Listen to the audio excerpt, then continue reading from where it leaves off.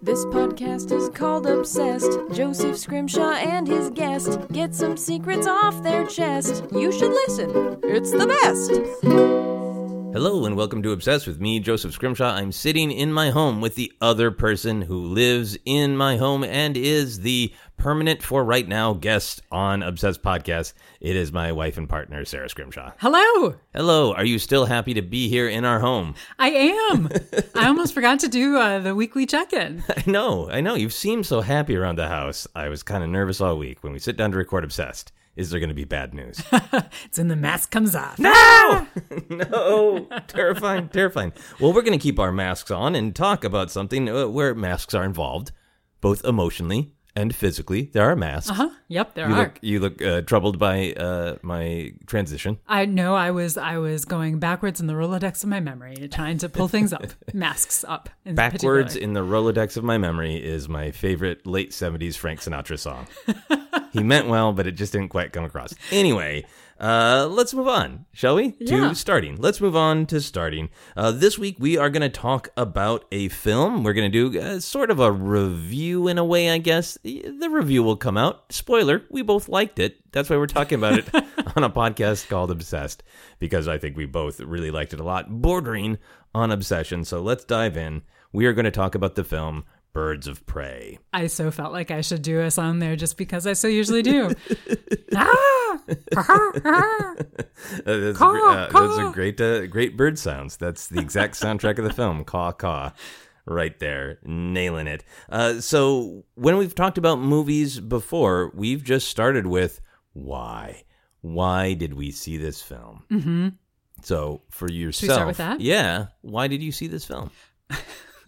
I think because you said, hey, sweetie, this film is coming out and we should go see it. And I was like, yeah, sounds good to me. Did you see any trailers? Did we watch any trailers together that you remember? Not that I remember vividly. And here actually, I mean, is the thing, one of the things about going to see the film is there is a film which my understanding is semi-precedes it called Suicide Squad, which I have not seen.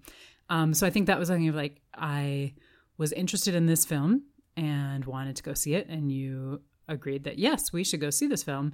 And I think you did at one point say, you should absolutely go see this film. It doesn't matter if you've seen Suicide Squad or not. Yes, because they had made that really, really clear in some of the sort of press discussion of it, that was not going to be a prerequisite. Yeah. Because Suicide Squad is a complex film. Culturally. Yes. Yeah. So I think I felt that way, and I was intrigued as well. I wasn't like I was dragged along to a film I wasn't interested in going to. Okay. Yeah. So so you were pretty much kind of open mind. You weren't excited in particular or reticent? No, definitely not reticent. I would say I was excited. I really like Margot Robbie. And so I was like, okay.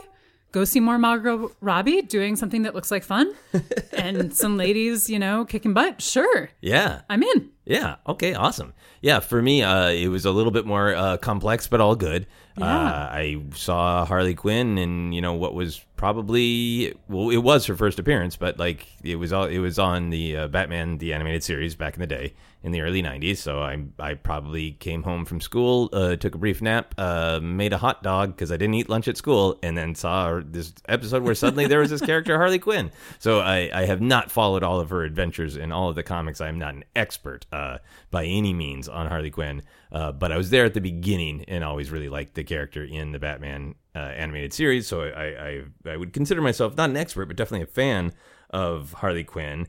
And then I've been watching all of the DC Extended Universe movies, and you and I have been going to all of them.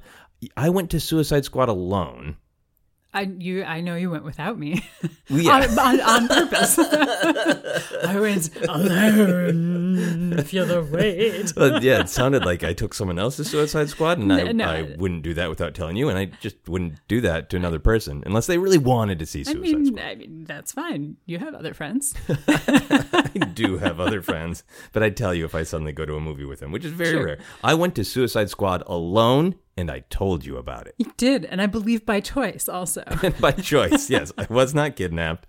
Anyway, I went to Suicide Squad So you and I had gone to Man of Steel and Batman v Superman: Dawn of Justice, and I think we both were up and down with those movies at best, right? Yes. And then Suicide Squad was just super weird because there was more push and pull between the director doing what they wanted to do and the studio doing what they wanted to do. I don't remember all the behind-the-scenes detail, but what ended up on screen was this very weird movie that was basically just, in my opinion, and this is just my opinion, was just an amazing Spotify list. Like, the soundtrack was great, and some of the characters were really fun to see on screen. Some of the actors were great. Others were not for me. Jared Leto's interpretation of the Joker and the film's interpretation of the Joker is not for me at all. I think it is, for me, it is much too generic. Just, I'm crazy. And the way you know that is sometimes I speak quietly, but then suddenly I'm loud. Like, okay, I get it. That's again, I know there are people listening who might really enjoy that Joker. That's my opinion, and I respect that other opinions exist. But Harley was great. And Margot Robbie was great as Harley, and it was great to see her on screen. So even though I had an up and down relationship with the actual film Suicide Squad, I was so excited when it started to burble that, like, Margot Robbie really likes this character, and she wants to be a producer, and she wants to drive this. She doesn't want to just be an actor in somebody else's interpretation of this character. So even just going in, I was like, ooh, all right. And then as the trailer started to come out and everything started to lead towards the mood of what the film was going to be, I was really, really excited. So that is all about why we saw the movie. Now, once we, of course, saw the movie, it was good, is one thing to say. But what I wanted to ask you about specifically is it is a movie that is directed by a woman, which I knew going in. I hadn't realized that there was only one screenwriter, which is so great and rare. Amazing. Only one credited screenwriter, which is so amazing and rare, especially for a big Hollywood movie. And the screenwriter was a woman. Obviously, Margot Robbie was a driving force, a producer, an actor. It is all about women, all starring women. How did that affect you, or how was that? How did it affect you? Yeah, so I didn't know any of that going in. I mean, I knew Margot Robbie was in it, obviously, because I had watched at least one of the trailers. But I didn't realize until I saw the credits at the end of the film that it was directed by a woman, written by a woman, and how involved in its production Margot Robbie had been. I don't quite have the words to express it, but I really enjoyed the film on so many levels. And I think, and it's confirmation bias, but when I watched the credits, I was like, oh, well, this makes so much sense. A lot of parts of this movie just made more sense to me, and it didn't feel as, I think it felt, I was about to say it felt more real, like my real world. Spoiler, my real world is nothing like Harley Quinn's real world. But there's something about it that it just felt relatable. Yeah. For me, at least. I loved it. And I didn't know that going in, but it makes a lot of sense to me. And I don't mean that, people can't write things that are not about themselves and do a good job, but it sang. All the pieces came together, I mix all my metaphors here. It was a train on the tracks. Everything was running smoothly. It was singing. Everything was grease that was supposed to be grease. The whistle was going off just for fun. It all worked so well. And I feel like there is a little bit of that with having a film that has, I'm going to count quickly, so I apologize if I'm leaving anybody out, but like 5 strong female characters who are very present. I feel like, it helps a lot to have some women in the director's chairs, literally and figuratively. Yeah. A lot of people online, a lot of women in particular, mention the specific moment where they're in the middle of a fight and Harley offers Black Canary a hair tie. Yes. As just like a little fun detail that is the kind of thing that is a woman's experience more often than a man's, because there aren't as many men with long hair, of offering the hair tie. Mm-hmm. Obviously, that's like just a brief shining crystal moment, but I also feel like there's big storytelling things at work that are about women's experiences. do you feel like it was both those little, small, fun, crystallizing moments as well as the just seeing women, a variety of women, experience difficulties of life that are put upon them by men in the system? Mm-hmm.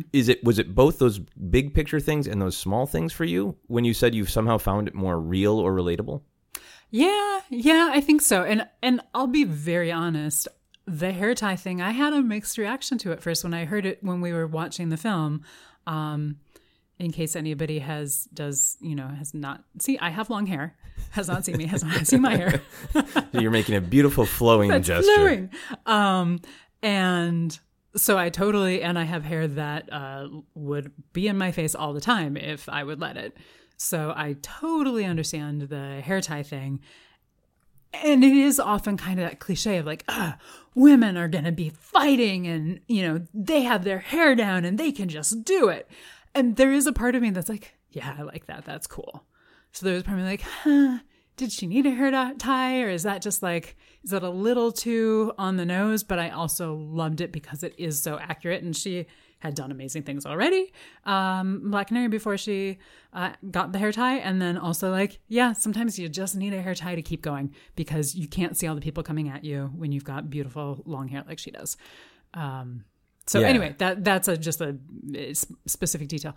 I think it was, I would say definitely a combination of the bigger picture and some of those smaller moments and just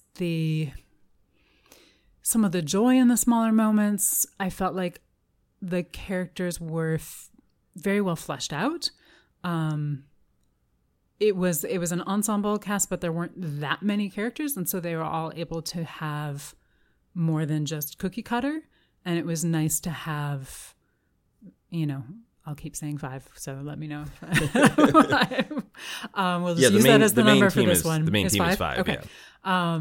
To have 5 different stories and different approaches, and I like that there is not quote unquote woman, but that there are people.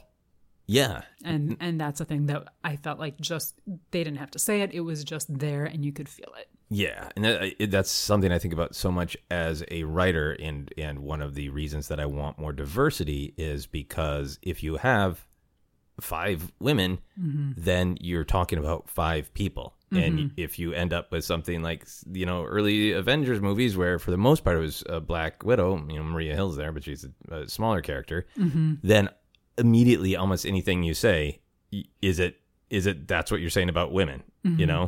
Or go back to the, tokenism of a lot of like the 80s, but if you have a lot of different people, then it becomes much more just about humans and humans influenced by, by life experiences that are unique to them. Yeah. But you can just get that variety. And I wonder if that makes it feel more real, that it's not 2 women and one is, the nice girl and one is the ass kicker.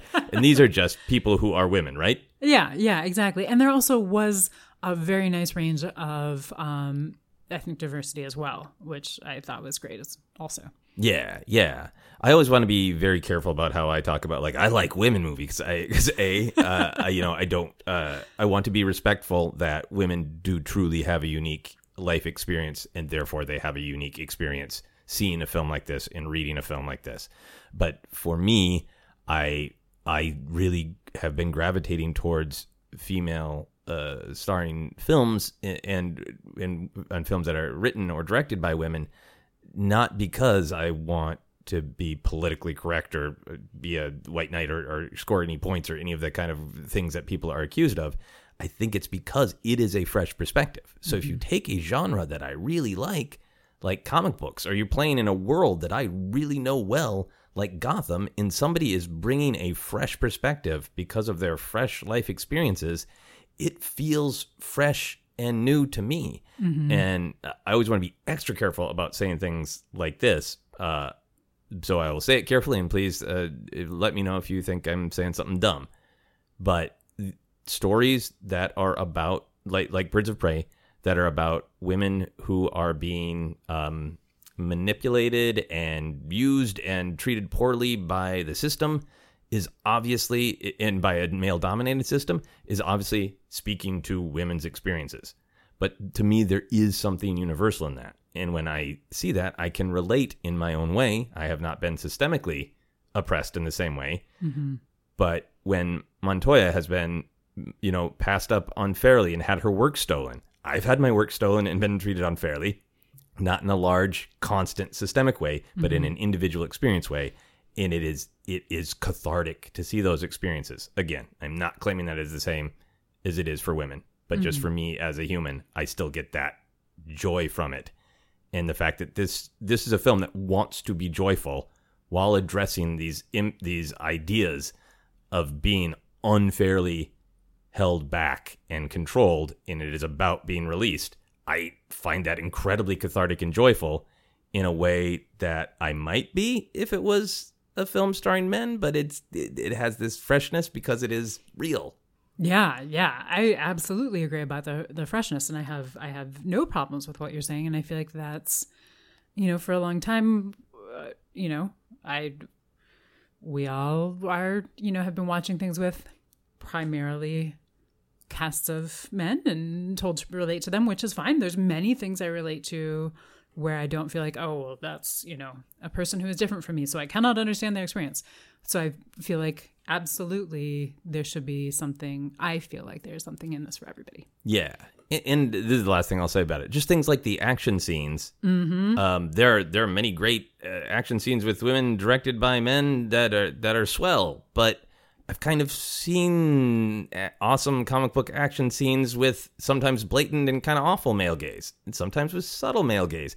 It's just a fresher experience to see comic book women kicking ass with no male gaze, with just a group of women going, this is what we think is cool in an action scene. It just feels different, and it feels fresh and new, and that's exciting to me. Yeah, I completely agree about that, because it was, there were fantastic action scenes, really interesting, really well done, very creative, but they were about the action. They weren't about like, oh, are you going to see her butt? Or are you going to see some cleavage? Or even less overt things than that. It was just like, let's get into the action because we're all here loving the action part of this action movie right now. Yeah. Action. Well, it's a great flowing kinetic action movie. It's so great for that. All right, so let's dive into some of the details. Obviously, we liked the film, but let's talk some details of what we liked. Yeah. I would like you to start with one or two examples because I have a list, and I'm going to try to limit myself. I mean, there's so many, and I didn't write down a list, so... I'm a monster. Goodness. I mean, I was on board right away from the opening credits. I loved the just kind of the approach of just kind of saying, okay, this is this person's experience right now in her life. And she is telling the story, sometimes going backwards, then, part of the time we're going forwards, but from her perspective right then. And I just love how much you are instantly sucked in, brought in directly to that. And whether it's like, oh, I should have told that a little differently, let me back up. Or just kind of, I love that you are instantly hooked. Honestly. Yeah. I mean, at least for me, I was instantly hooked, and I felt like you instantly were in the tone of the movie. Yeah. Right away. And I absolutely love that. I mean, there's everything from just kind of one of my favorite lines, which I can't even remember right now, is again a Harley Quinn thing where she's talking about how everybody has their place, whether it's the Eiffel Tower or Shake Shack. It wasn't Shake Shack, but it was something their romantic like that. place. Olive Garden, I think. Olive Garden, yes. And it's just like, I love that because like in the moment you're like, oh, clever line, but they're like, that's so true. Like many couples do have, whatever their situation is, they have their place, which might just be like that park bench on the corner or that crosswalk or Olive Garden. And so there's moments like that do make it so very relatable within a world that has a lot of things that truly are not probably relatable to most of us. Most of us are not going to, have a big glitter gunfight as much as we might want to. Yeah. Yeah. So just the relatability of Harley and her world. Yeah, just the tone, the bringing you in, the inviting you in. I felt invited in to observe the story, which is fine. I have no need to actually participate in this story. But I felt very much like I was invited. I was given a front row seat. Everybody knew that we were there. That's cool. That's great. And I really, and I felt like that tone and bringing you in stayed throughout, which I guess is partly just a good movie. It is just a good movie, but sometimes that doesn't happen. And I also think it's tonally different. We've had lots of different superhero movies with lots of different approaches, but sometimes there is the kind of wink nod of, especially if it's something iconic, right? And you see Batman's shadow for the first time, or you see Clark Kent whip off his glasses the first time, and there's like some iconography that can be associated with superhero films, or you see Cap's shield under the ice, and there can be a little bit of a, ooh, I know what that means, and I don't think there's anything wrong with that. This film, because it does want to introduce or reintroduce people to Harley Quinn, either because they don't know the character at all, just saw her in Suicide Squad, whatever, it really leans into, not only am I going to give you like the Wikipedia of here's the character and her abilities, but it starts so much with that deceptive narration with the comic book stuff that just sounds like it's giving you a setup, but what it's letting us know who Harley is immediately, of letting us know that she is violent and dangerous and, you know, definitely has some issues, but it immediately makes her relatable by talking about, she starts with her childhood. Like it's got that great jokey tone, but she talks about being abandoned by her father and abused by nuns. So you immediately like her because she is being funny and entertaining, and it's engaging and bouncy and comic book and all these great things.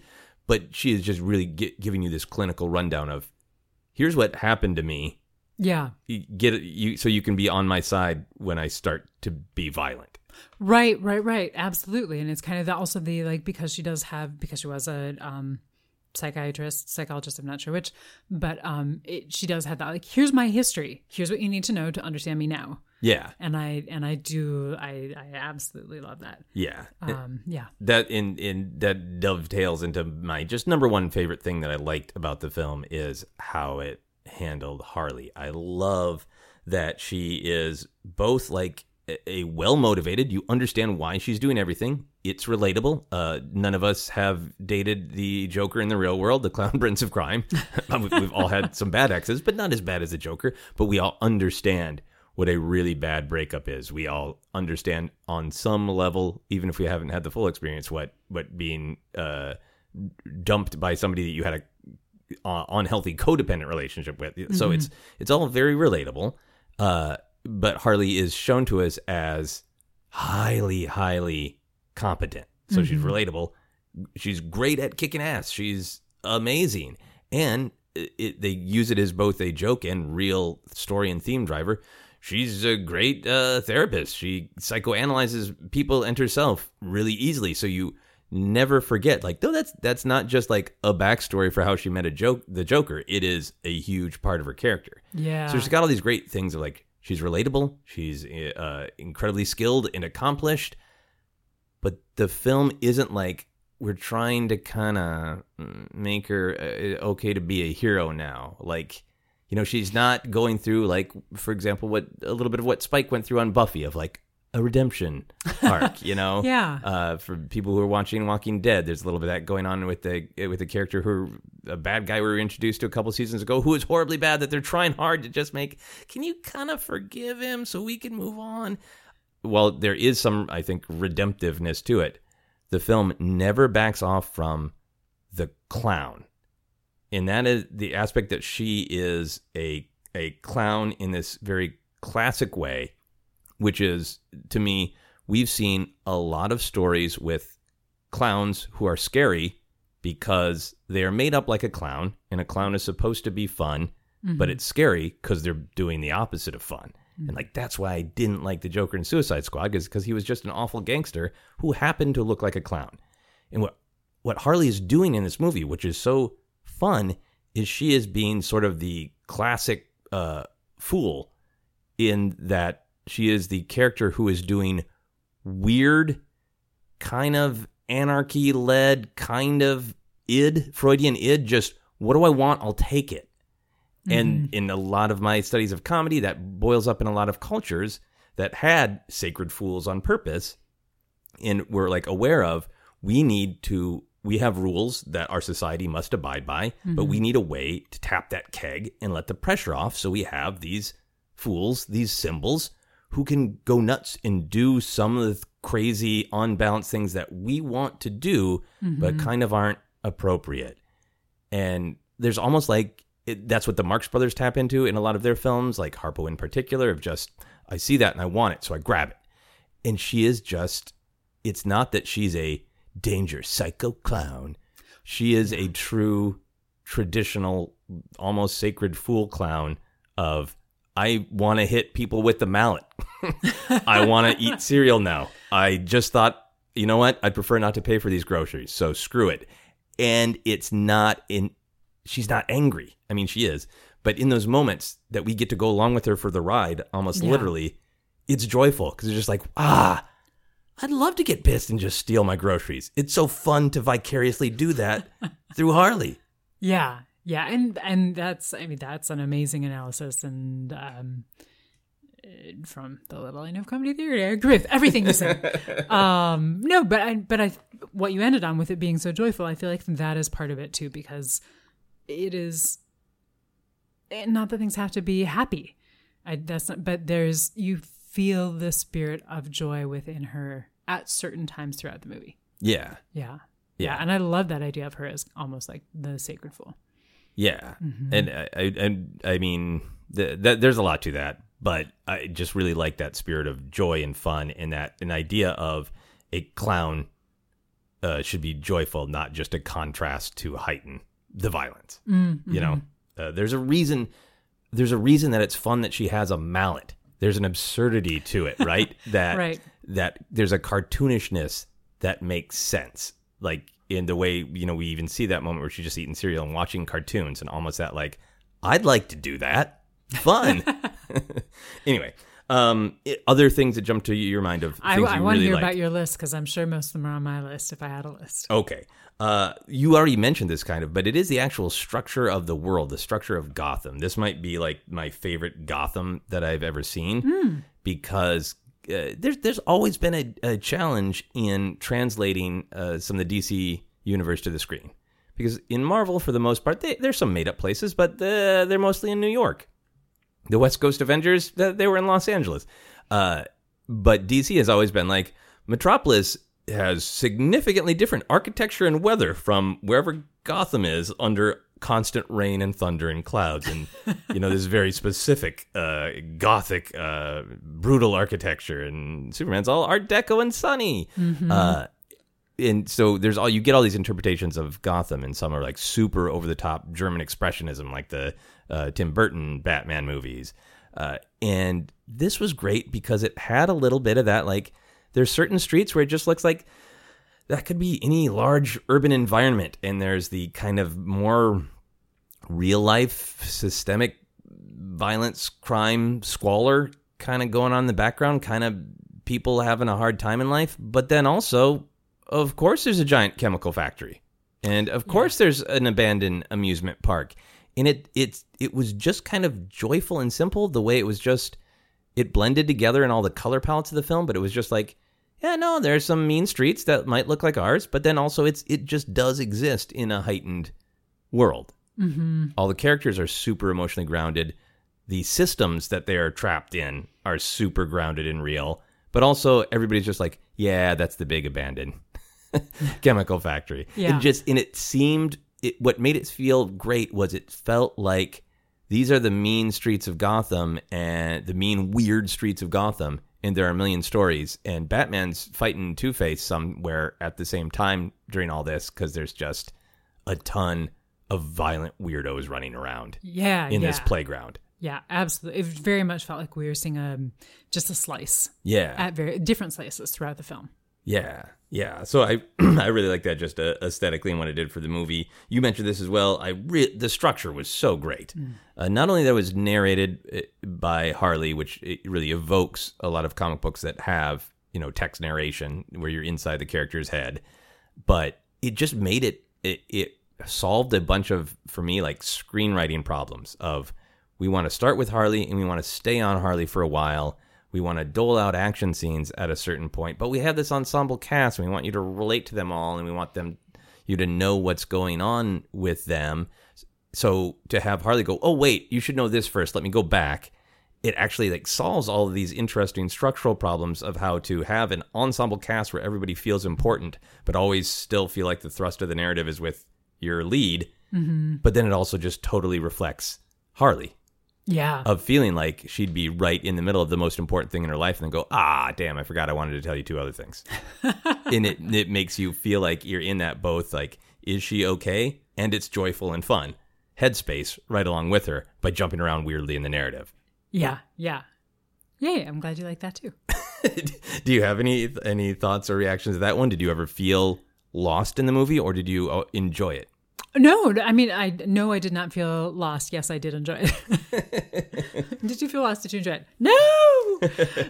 No, I enjoyed it very much. And I do agree with, I think it's that, it's not something that, at least for the films that I've seen, I don't see a lot of it. You see it maybe in TV shows where it's like the 48 hours earlier. But to have the narration of Harley just be like, oh, wait, forgot something. Let's go back. I think that's part of why I use that analogy of you're sitting in the front row seats, because I feel like that is often the type of thing that happens when you're, out with a friend catching up and they're telling you a story and they're like, and then this happened and then this happened and then this happened. You're like, okay, they're like, oh, no, I forgot. You don't know about this part. So let me just back up, give you the backstory.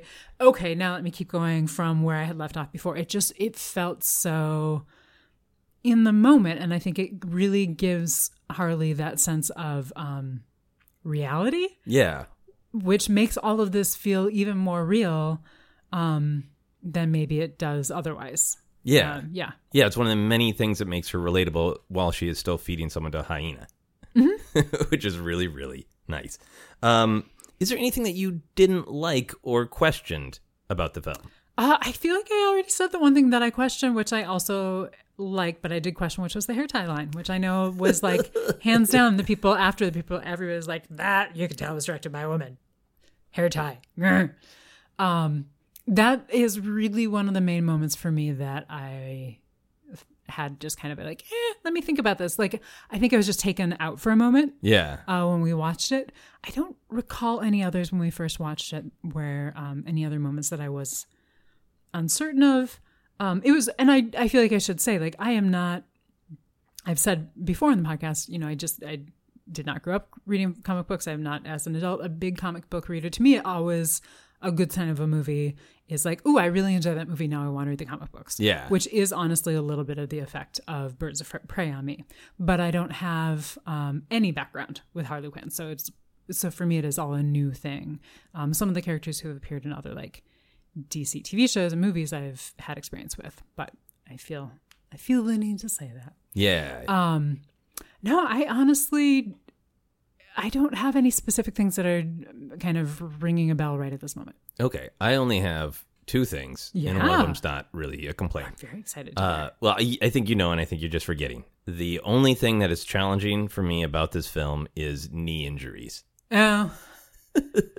And there is that one scene for you as well. There are a couple of fairly visceral knee injuries, like the in general leg injuries. Oh, your curling up parts of your body are contracting. Yeah, I'm sorry to make you think about it.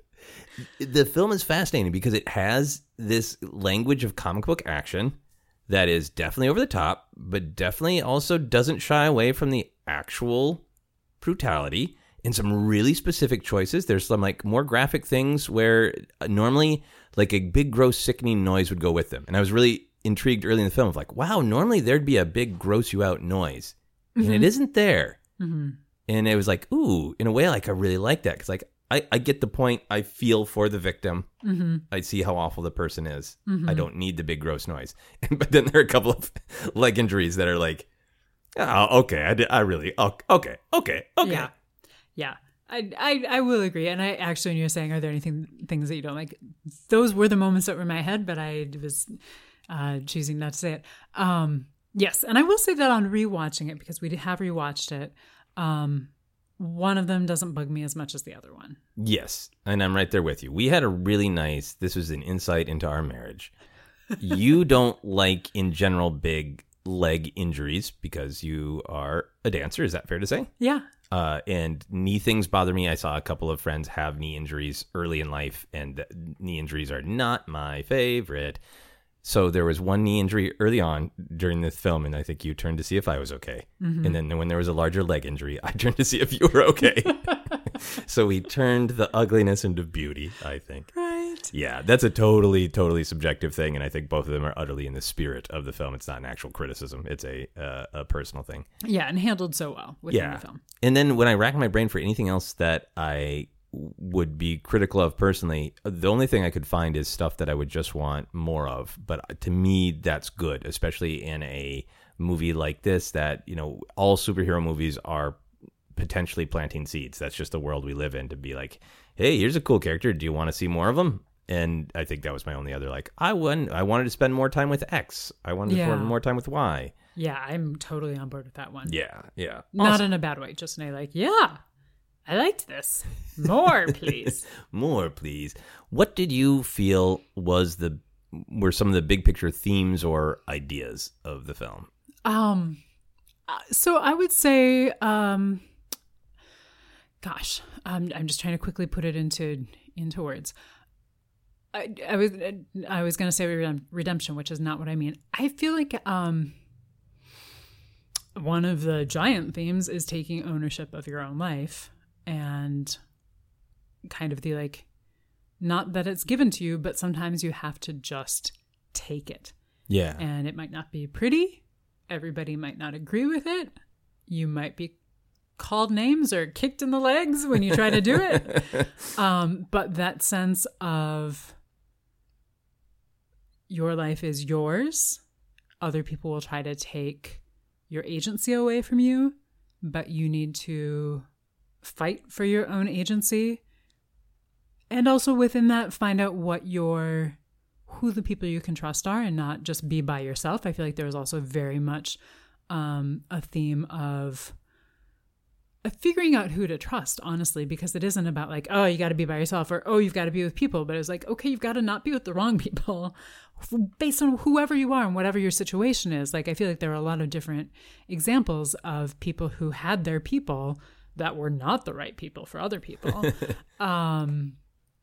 Yeah, I would say those are my two biggest takeaways just off the top of my head. Yeah, I think I totally agree with you. That was the first element that I wanted to talk about, because I think the film is pretty explicitly, it starts with her being broken up from the Joker, and then in the first act, a lot of the conflict comes from she used to be able to do whatever she wants because she had the protection of Joker, and so it has sort of been released from this systemic protection, and now it's a challenge to just be who she wants to be. So a lot of the film is her reclaiming her agency. But what I really loved about this movie is I think we have done so much storytelling in general in the world, and I think really particularly in America, of the story of only one person could do this, and you have to be, the lone gun, you have to be solo, you have to, storm the building by yourself because you can't trust anyone. And I think there's a sort of,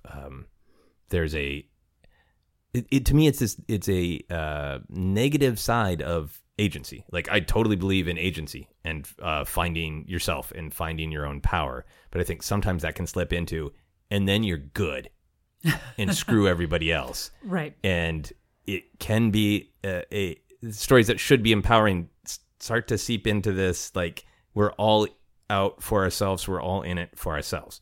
So this film's absolutely about Harley finding her agency, but exactly like you said, it's not that we shouldn't look to help for other people. It's that we need to know who to trust. And I love that those are both huge twin themes. I feel strongly, I know people disagree, I know people who don't like the film, but that's one of the reasons that I love Rise of Skywalker as well. To me, it is absolutely about Rey finding her agency, but also about how we are all a community and we all need one another, and things work when everybody finds their own power and shows up. And I feel like this movie about a violent criminal clown left me not only just like amused and entertained, but this feeling of you can find your agency, and there's a lot in the world that you should not trust, but if you can find people you can trust and start building systems of your own, then yes, it's a joy to be a part of a community, and it's a joy to trust and rely on others. Yeah. Which is, a beautiful message for a violent clown movie, if you feel that's what it is on the surface. For me, I really also like that it was just explicit in the film that the problems that almost all of these characters are encountering were systemic, and they were from systems ruled by selfish and violent men. It's just across the board is the whole Joker protection. It is the bad guy's plot that Black Mask Roman is trying to trying to get all of the money, so therefore he can buy everyone, so therefore he can have the power. Yeah. Montoya has been mistreated by the system of the police department. It goes on and on. I don't need to list all the examples, but it's when you start breaking it down, it is not. It's not subtle that is what's going on in the film. Yeah. Did you, on that note, how did that? Is that one of the things that made it feel relatable? That made it feel like this is a film made by women, because their lack of agency wasn't, I can't find myself, I don't know who I am. It was that they were being controlled and abused by systems led by men. Mm-hmm.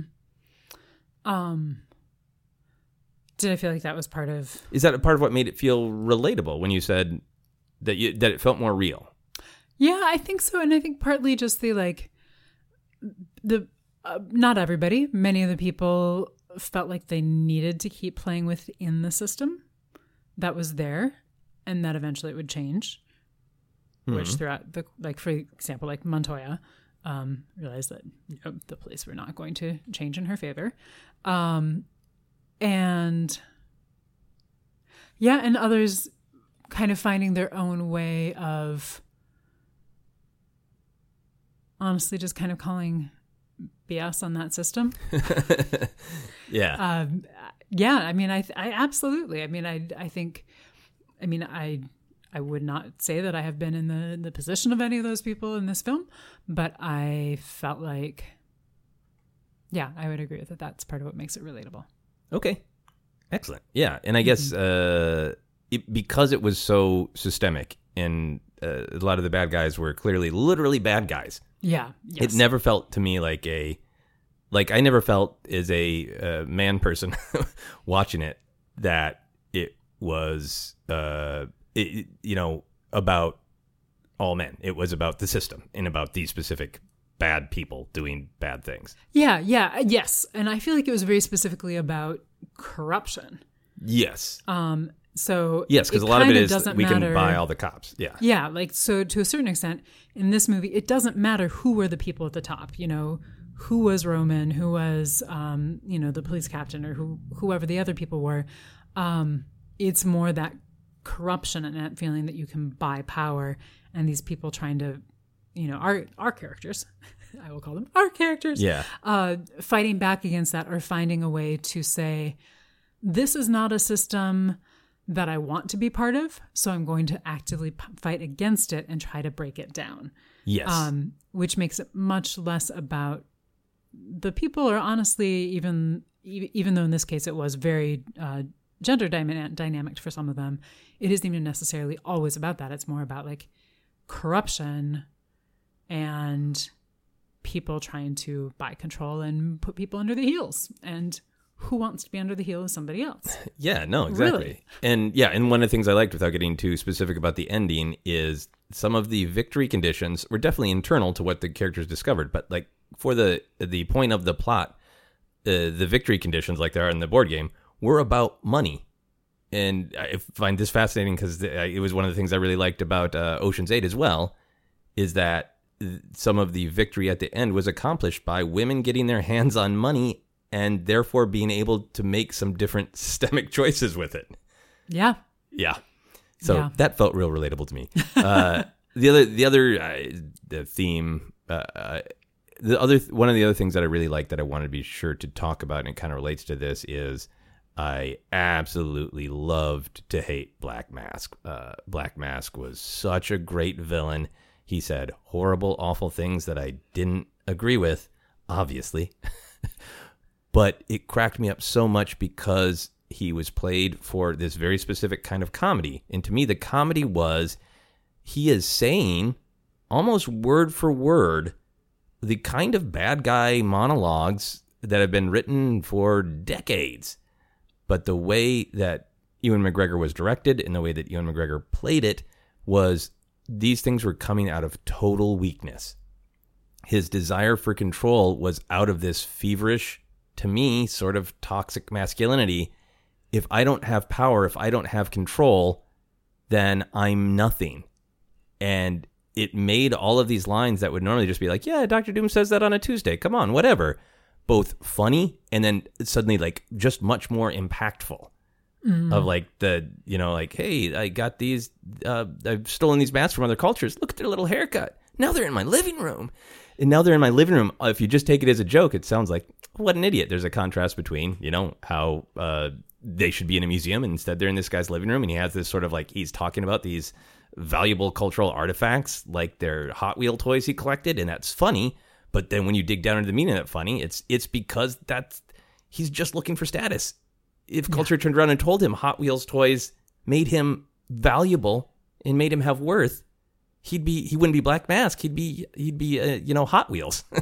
That would be his superhero name, and he would be obsessed with, like, he goes on that weird speech about things. It's like, that's a thing, so it has to be my thing. He is such a portrait of some of the things that I feel culturally we're supposed to value, and that I feel I have a baggage about masculine, in particular, masculine archetypes of this is how I value, are just stripped away to he's just weak and sad. Yeah. And it's funny and really, really likable because I think it is good to see that portrayed on screen. Yeah, no, honestly, I think that's another thing that I would put up there very high on my what did I like about this movie list is, in particular, his portrayal. I just feel like having the villain who you get to see this kind of, like you see their vulnerability, but not in a way like you normally do, like, oh, I'm sad and this is how you would actually kill me, but I can't tell anybody that. But you get to see like, oh, this is just who I am when I'm in my living room and I'm trying to figure out how to be a human also. But isn't this weird and funny? But like you also totally see kind of the evil side of him, but it's just in such a different way. And it doesn't ask you to forgive him. No. And it goes along with Harley's therapy or her analysis of it being able to break people down quickly, that we learn more about it. Yeah, absolutely. I mean, he's still a villain. It's not like you don't feel bad for him in that way. Like, oh, if they just understood, like that's not at all what I mean. I just mean that it's just a different approach from most of things that I've seen for portraying kind of a comic book villain. Yeah. And it's so fun. It's continuing that spirit of fun, but there's a reason for it. It feels like the roots of the comedy for the roots for where that comedic performance sprang out of are so deeply imbued within this film. Yeah. And I think that's kind of my like overall like this film is like it's a garden, and it's the comedy roots within it don't just have little tiny roots like grass that just sit on the surface of the soil. They're like prairie grasses where you've got roots that go like way down deep. But then as a result, you get like all this nourishment and it's coming way up to the top. See, you can bring stars into this. I can bring gardens and plants into this. Please bring gardens and plants everywhere. For every Star Wars reference I make, please mention at least one tree to balance this out. Yeah, there had been a discussion that the movie would have performed better if it had been PG-13. And I saw some talking on Twitter, like it would have been pretty easy to take these swears out and move this around. But what I really liked about the film is it absolutely has a sense of joy and fun and energy and surprise and all these great things. But it doesn't ask you to go, oh, at the end, Harley realized violence is wrong. it didn't ask you. There's that one scene of Black Mask being really disturbingly. I mean, he's disturbing throughout, but there's one scene that's just like, it's not being fun. It's awful, and it's hard to watch. Yep. But it should be, because that's the truth of the character. And I really like that this film had that palette to go, we're not excusing any of these things. We're telling this story. This is who these people are, but we're also trying to ask you to understand where they come from and why they are that way. And we're still going to have fun, but this is the truth. Yeah. We're not looking away from the ugliness, but we're still having fun. Yeah, absolutely. And I think, honestly, it's one of the things, as hard as some parts are to watch, that I really enjoy about it, because, or that I appreciate about it, is that it's not just saying like, oh, yeah, well, we're saying they're bad, so just believe us. But like, no, you get to see it. You get to feel it. So as much as you feel joy in other moments, you feel horror at some of the actions of some of the characters in other moments. Yeah. So one of the other big picture themes I felt is just like the idea that joy is a valid thing to pursue. It's been covered a lot, and people absolutely love it. But the early scene that all Harley Quinn wants more than anything is this beautiful egg sandwich, and setting her up to lose that. There's the thread with Huntress. Is particularly towards the end, where she's trying to figure out, well, how do I just be a person? You get that with a little bit of that portrayal of Harley as like, I just want to do what I want to do. And so all of that kind of combines to me is a overall theme of joy and just simple pleasure is a great motivation. It's a great thing to pursue. It doesn't all have to be like, and here's my grand epiphany. I am changed. It's just joy. Fight for joy. Yeah, fight for joy. Fight for joy. Watch some cartoons. Eat an egg sandwich. Swing them out. Do you have favorite comedy moments? Oh, so many. I mean, so one would be the just the comment about everybody has their place. The Eiffel Tower at Olive Garden, to me, is a comedy moment. Yeah. Anytime Harley has her mallet is both fantastic and great comedy. So I absolutely love that. The glitter gunfight. Yes. Again, great action, but also constantly imbued with a sense of fun and comedy. Yeah. I'm sure there's 10,000 other examples that I'm not thinking of right now, but there's a few. Okay. Yeah. How about you? How's your list? My list is going great. I'm going through it pretty fast. I'm going to go through this even faster. Everything about Huntress. I like the game of what her name is. Everybody's calling her the crossbow killer, and she wants to be known as Huntress. It's like some great... It felt relatable, because I think a lot of us have had we want to be called a certain thing, or I think I've had times like, I want a cool nickname, and but people just want to call you the most obvious thing. So that was fun. The revelation that it's not a revelation to the character of Huntress, if you know her, that she is of tragedy and has trained forever to be an assassin, a kick-ass assassin. It was mind-blowingly fresh to have fun with the idea of, and therefore, since she's been raised to be nothing but an assassin, she's not real socialized. Like, she doesn't know how to have fun with the gang, and she's learning. And that was one of the things that made me feel like, not only is that like you get all the fun of badass killer with a crossbow who is super confident and has trained forever and is hard. You get all that fun, but then you get the humanity of that. Yeah. Like, cool, you can kill anybody with a crossbow from anywhere. But do you know how to just chill and talk to people? No. So I loved that. I thought it was great human comedy. A small bit that I really liked is the fight in the evidence area where Harley hides behind this big box of what turns out to be cocaine as it gets shot with bullets, and she takes a sniff. That was one of those moments that, for me, like, I've seen fights through the evidence room a million times, and I've never seen that.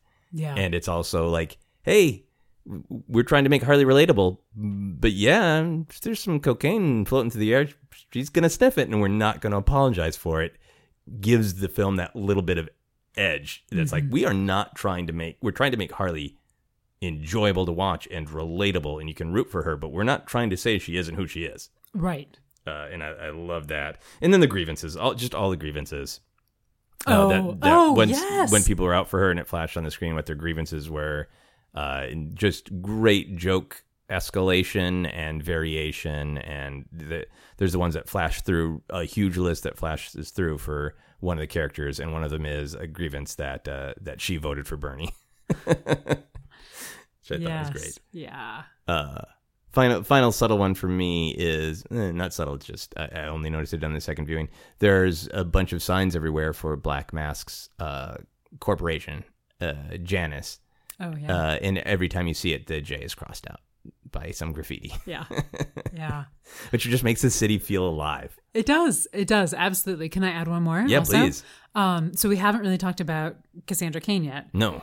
Who I think does many wonderful comedy moments. But one of my favorites is in the beginning when we're seeing her skill as a pickpocket. Yeah. When she's not a kid who goes skipping down the street, but she puts on that persona and she goes skipping in the middle between like this group of people and like pickpockets half of them while she's just skipping through them. And I just love it because it's both that like, oh yeah, that's what they want to think, because she's just a kid having like pure joy. And then she stops and has all their like watches and wallets and whatnot. Yeah, that is a great moment and a great contrast.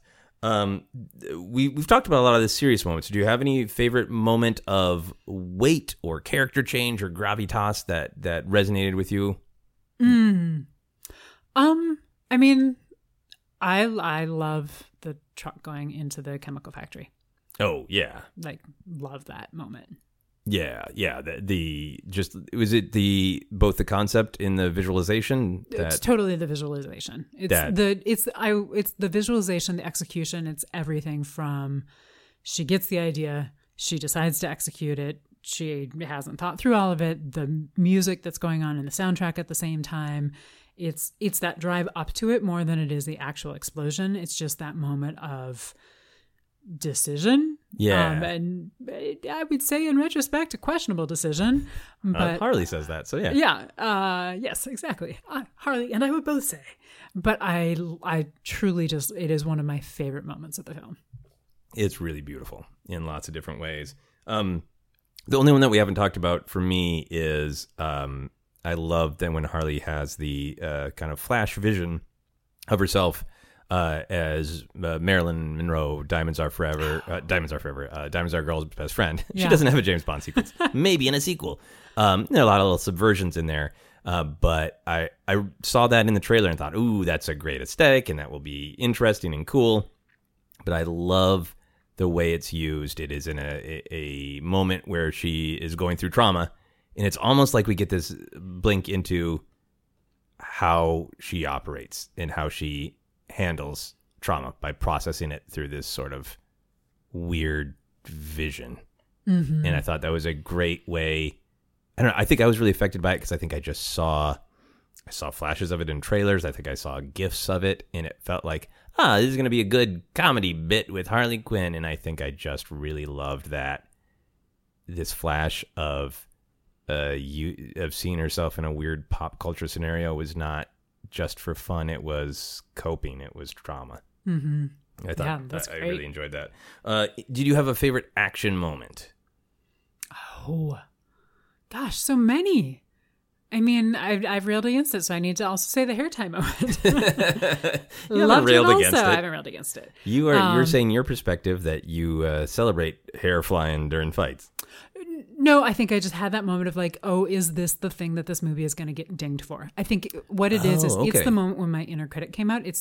I didn't have many moments when watching the film the first time. The second time I loved it. But the first time, that was when my inner critic came out and I was like, is this the thing everybody's going to ding the film for?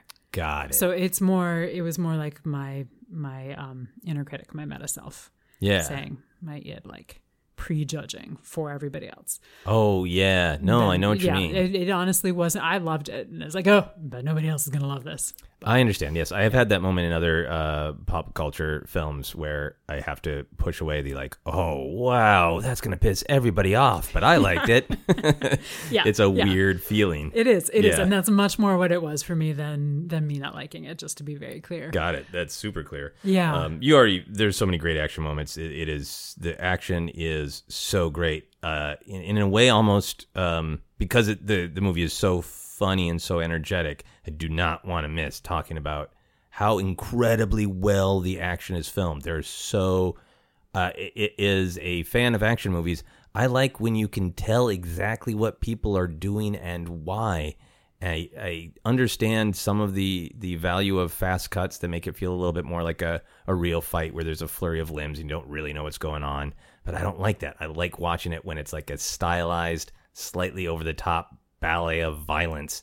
And oh my God, every swooping kick, every toss of a random item, every swing of a mallet, you know exactly where everyone is in space and why they're doing it and why it's cool. Yeah. And in that world, that is the world where you can have something like the person on the car in roller skates jumping in through the window and it works. Yeah. Like I feel like everything that is going on is, building up and it all works. You've got this, in the very general sense, you've got this ballet of action moves. Yeah. All throughout the film.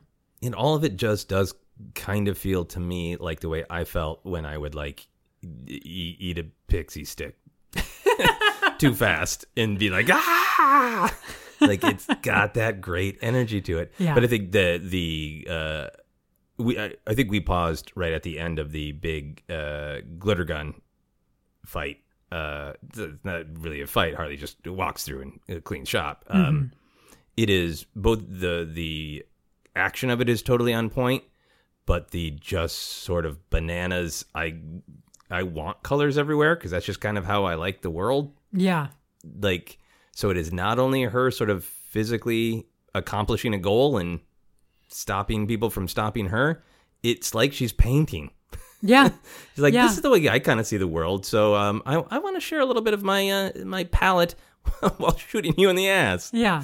And even here, she's having fun, whether with shooting the paints, but also even with some of the action movement and kind of, again, I feel like a lot of what she manages to do is because people aren't taking her seriously and don't think that she'll see this or she'll, do a cartwheel over their arm and then kick them. And, it's such a great combination of movements and action and visualizations. Yeah. And you're right. There is a real element to it that you feel almost a narrative of underestimating that people think that they've got Harley. And you're like, oh, no, you don't. Yeah, I at least that's how I felt it, especially in that opening, or not opening, but the glitter paint gun montage. Yeah, absolutely great. And I think that's what it is, too, is it's fresh. Yeah, You know? absolutely. Yeah. What is your egg sandwich? What food do you love so much it could motivate you through at least part of the film? I mean, here's the thing. Honestly, a really good egg sandwich, minus the bacon, or use fakin. There's something about a really good egg sandwich that I kind of feel like there's a reason that that's what was chosen. It's not a hamburger. It's not, a Frozen pizza. It's not a salad. It's not, I feel like there's a very specific Is it because it's part of your stomach that an egg sandwich fills?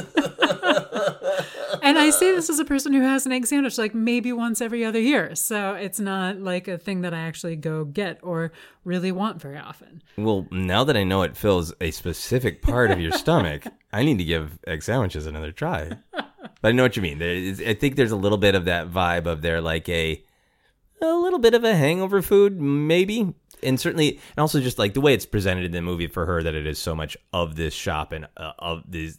It's not egg sandwiches, it's this egg sandwich, Well, and I think here's why I very specifically relate to that is I can think of one egg sandwich that I had at a restaurant that I don't even remember the name of, no longer exists.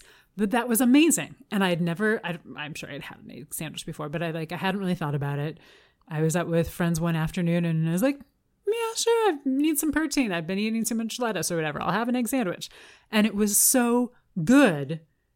And it's one of those kinds of foods where then you're always like, oh, I want to recreate that experience. Yeah. So for me, the egg sandwich totally works. Okay. I'm sure I have I will think of other foods. I mean, there's so many other foods. I was going to say, are you kidding? But you eat with me often, Yes. We think of many foods, both of us, but you more than me. But it's really good to know that you will kick ass for an egg sandwich. Yeah. I also a really good croissant. Just putting that out there. A little bit easier to find. I'll take egg sandwich or croissant. We're going to move on to our How Obsessed Are You questions. I'm going to ask you just a few. Is this a movie that you would want to see once a year, once a month, or once a week? I think I would definitely put it in the once a year list. Okay. I think that might be just kind of for me and my approach. I feel like that's good.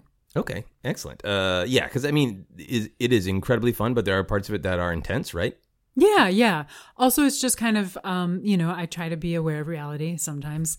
And there's a lot of movies that I would like to put in my once a year list. Yeah. But if I put all of them in my once a month list, I'll never watch anything new. Fair enough. That makes perfect sense. Would you ever want to be transported into the reality of this movie? See, this is where I'd be like, yeah. And be like, no, I actually don't want to have to deal with all of these systemic problems that all these people are fighting against. Yeah. I would maybe be transported into the end of the movie under the protection of the birds of prey, and that's about it for me. Yeah. I think there is a part of me that it is like, I think that's a part of the power of this movie is even though you see Harley go through stuff, you see moments of Harley doing things where like, I want to do that.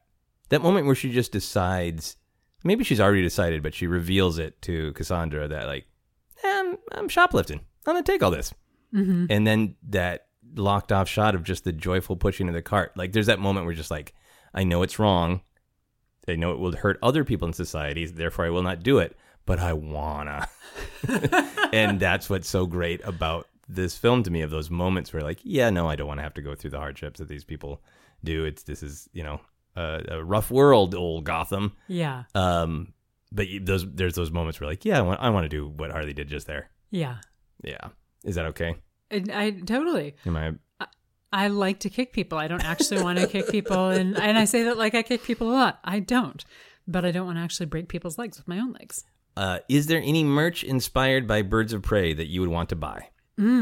Yeah, I think this is a good one to have sheets for, like a pillowcase, Ooh. like Birds of Prey pillowcases. Yeah. I feel like good, active workout dreams. I don't know. I have never in my life had a workout dream. Do you have workout dreams? There's always time to start. Well, let's get some Birds of Prey sheets and find out. They can just kick ass into our dreams. That'd be great. Would you strand someone you love on a desert island with only this movie? Oh, I mean, honestly, it's a contender. Here's one of the reasons why I say that is I feel like this is a movie that makes you believe in yourself, at least if you identify more with Harley and less with Dark Mask. And so it might give you the belief that or the encouragement to be able to do the things that maybe are within your capacity to do to try to get off the island. Assuming you want to get off the island. Yeah, maybe you're just happy, chilling. Or maybe you're happy, and in that case, like, also fun. Yeah. This movie's all about celebrating fun. If we went to a party and this movie was the only thing you were allowed to talk about, would you be happy with that?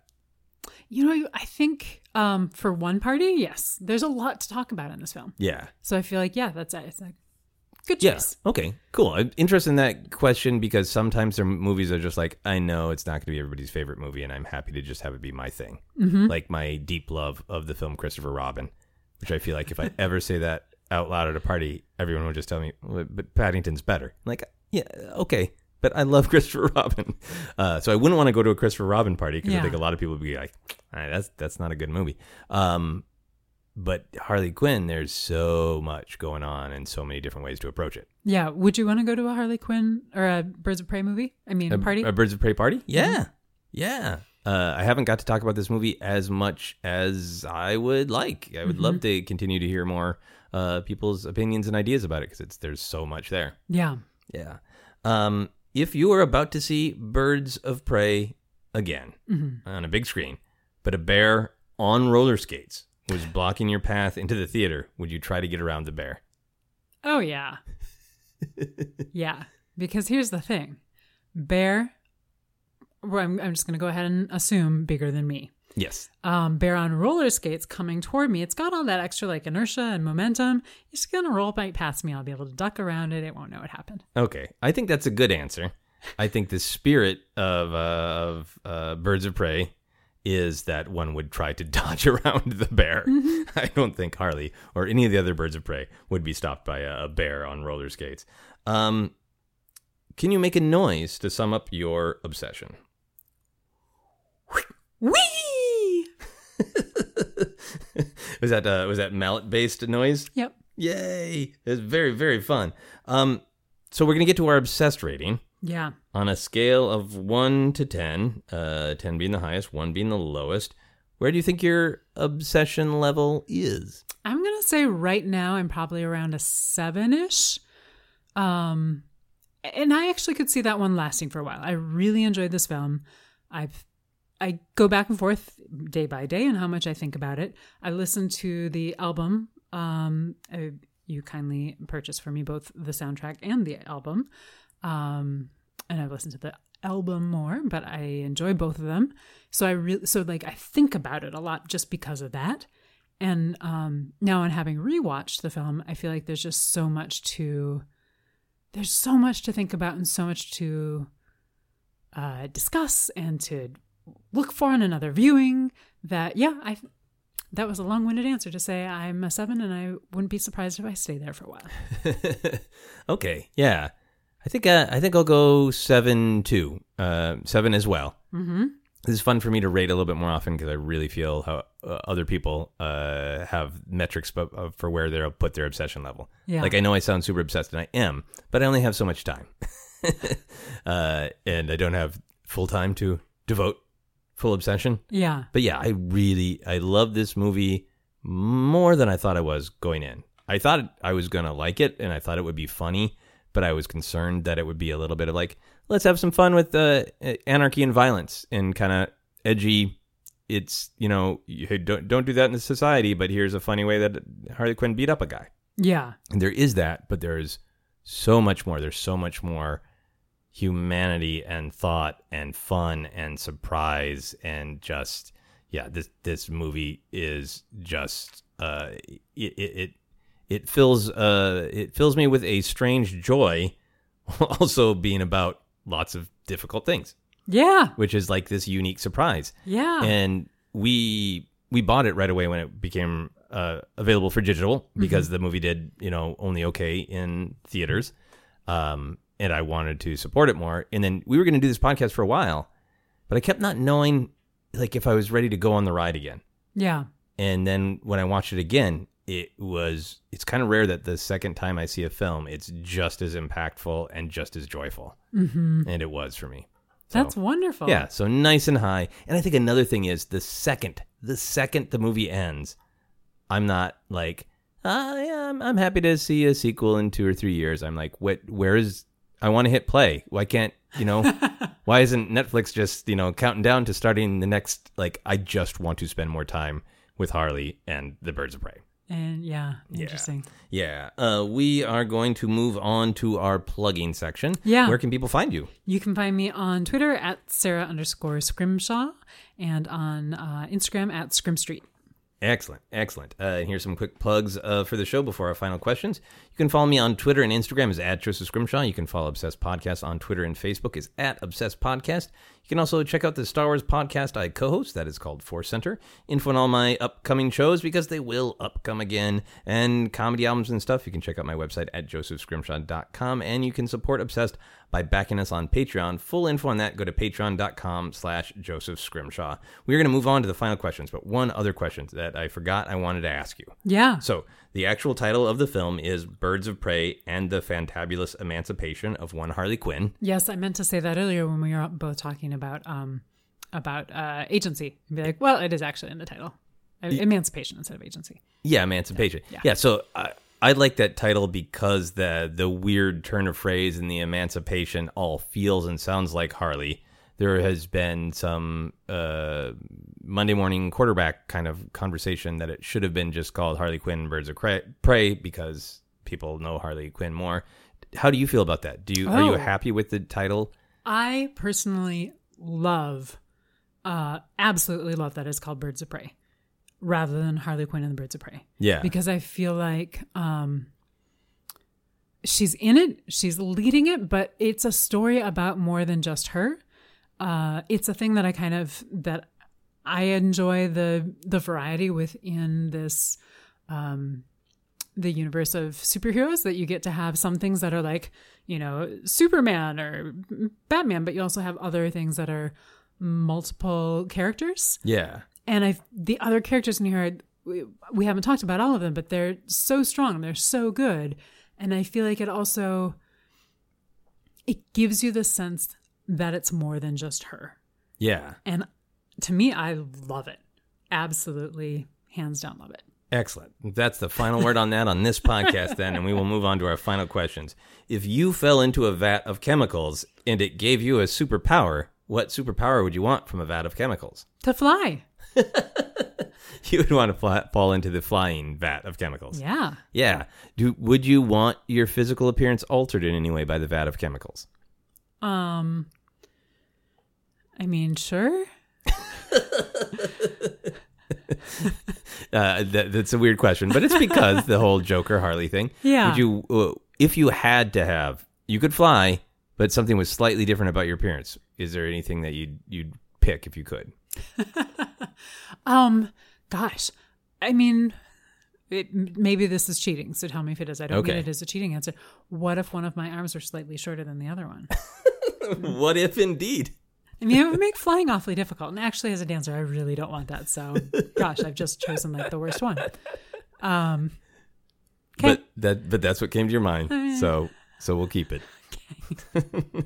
My only idea is if my skin had to change, maybe if I could get like weird shadows that from a distance made it look like I was more muscular than I am. That would be pretty nice. I like that. What if like in certain lights it looked like there's a little bit of iridescence on my skin, but then in other lights it just looked normal? Oh yeah. Can I have that one instead, yeah, please? Absolutely. Okay. Like some weird black light. Yeah, or even just like at as the sun's setting when you get the magic hour, and if it just hits and you just sparkle, and there's a little bit of sparkle, and you don't quite know is it just the light or is Sarah sparkling? Oh, that's great. You could sparkle during golden hour, and then I want a giant tattoo of a panther on my back that only appears under black light. You want this to come out of the vat of chemicals? Yeah. I love it. I mean, if you got to go with something, I'm just going with that. Yep. If you could make a cocktail for any historical figure, who would it be? Oh, I'm sorry. That should be a whole podcast for you. Yeah, it should. Wow. Today, let's see. I'm gonna choose Eleanor Roosevelt. Eleanor Roosevelt. What would you make Eleanor Roosevelt? I'm gonna make her what I'm drinking right now. Okay. Which is gin, kind of a very straightforward gin, a little bit of Chambord, and some orange bitters. I made it because I wanted something that was a little bit pink in honor of Harley Quinn. And, it's got that right combination of both classic cocktail and a little bit sweet, could almost go toward the sherry realm. Yeah. So it feels like the type, I don't honestly know if Eleanor Roosevelt drank or not. She might have, for all I know, she's a teetotaler, but it feels like, yeah, I could, say this is tea. I like that you could bring a cocktail possibly named Harley Quinn to Eleanor Roosevelt and then lie to her about whether or not it's alcohol. I mean, I wouldn't lie. But... This is in the total spirit of Harley Quinn. I know you do not lie.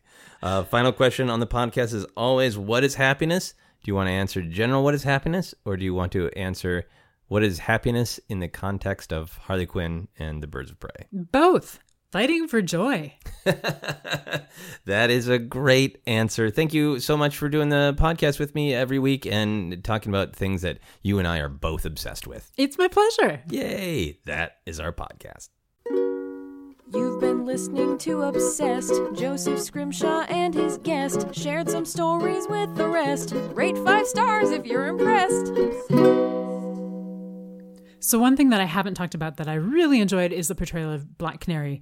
I feel like she adds so much, the depth of character, both that we see her in the nightclub, but also, when she's joined the team and is fighting. And I just really want to end with a little shout out to how amazing she is. And I can't wait to see what she does next.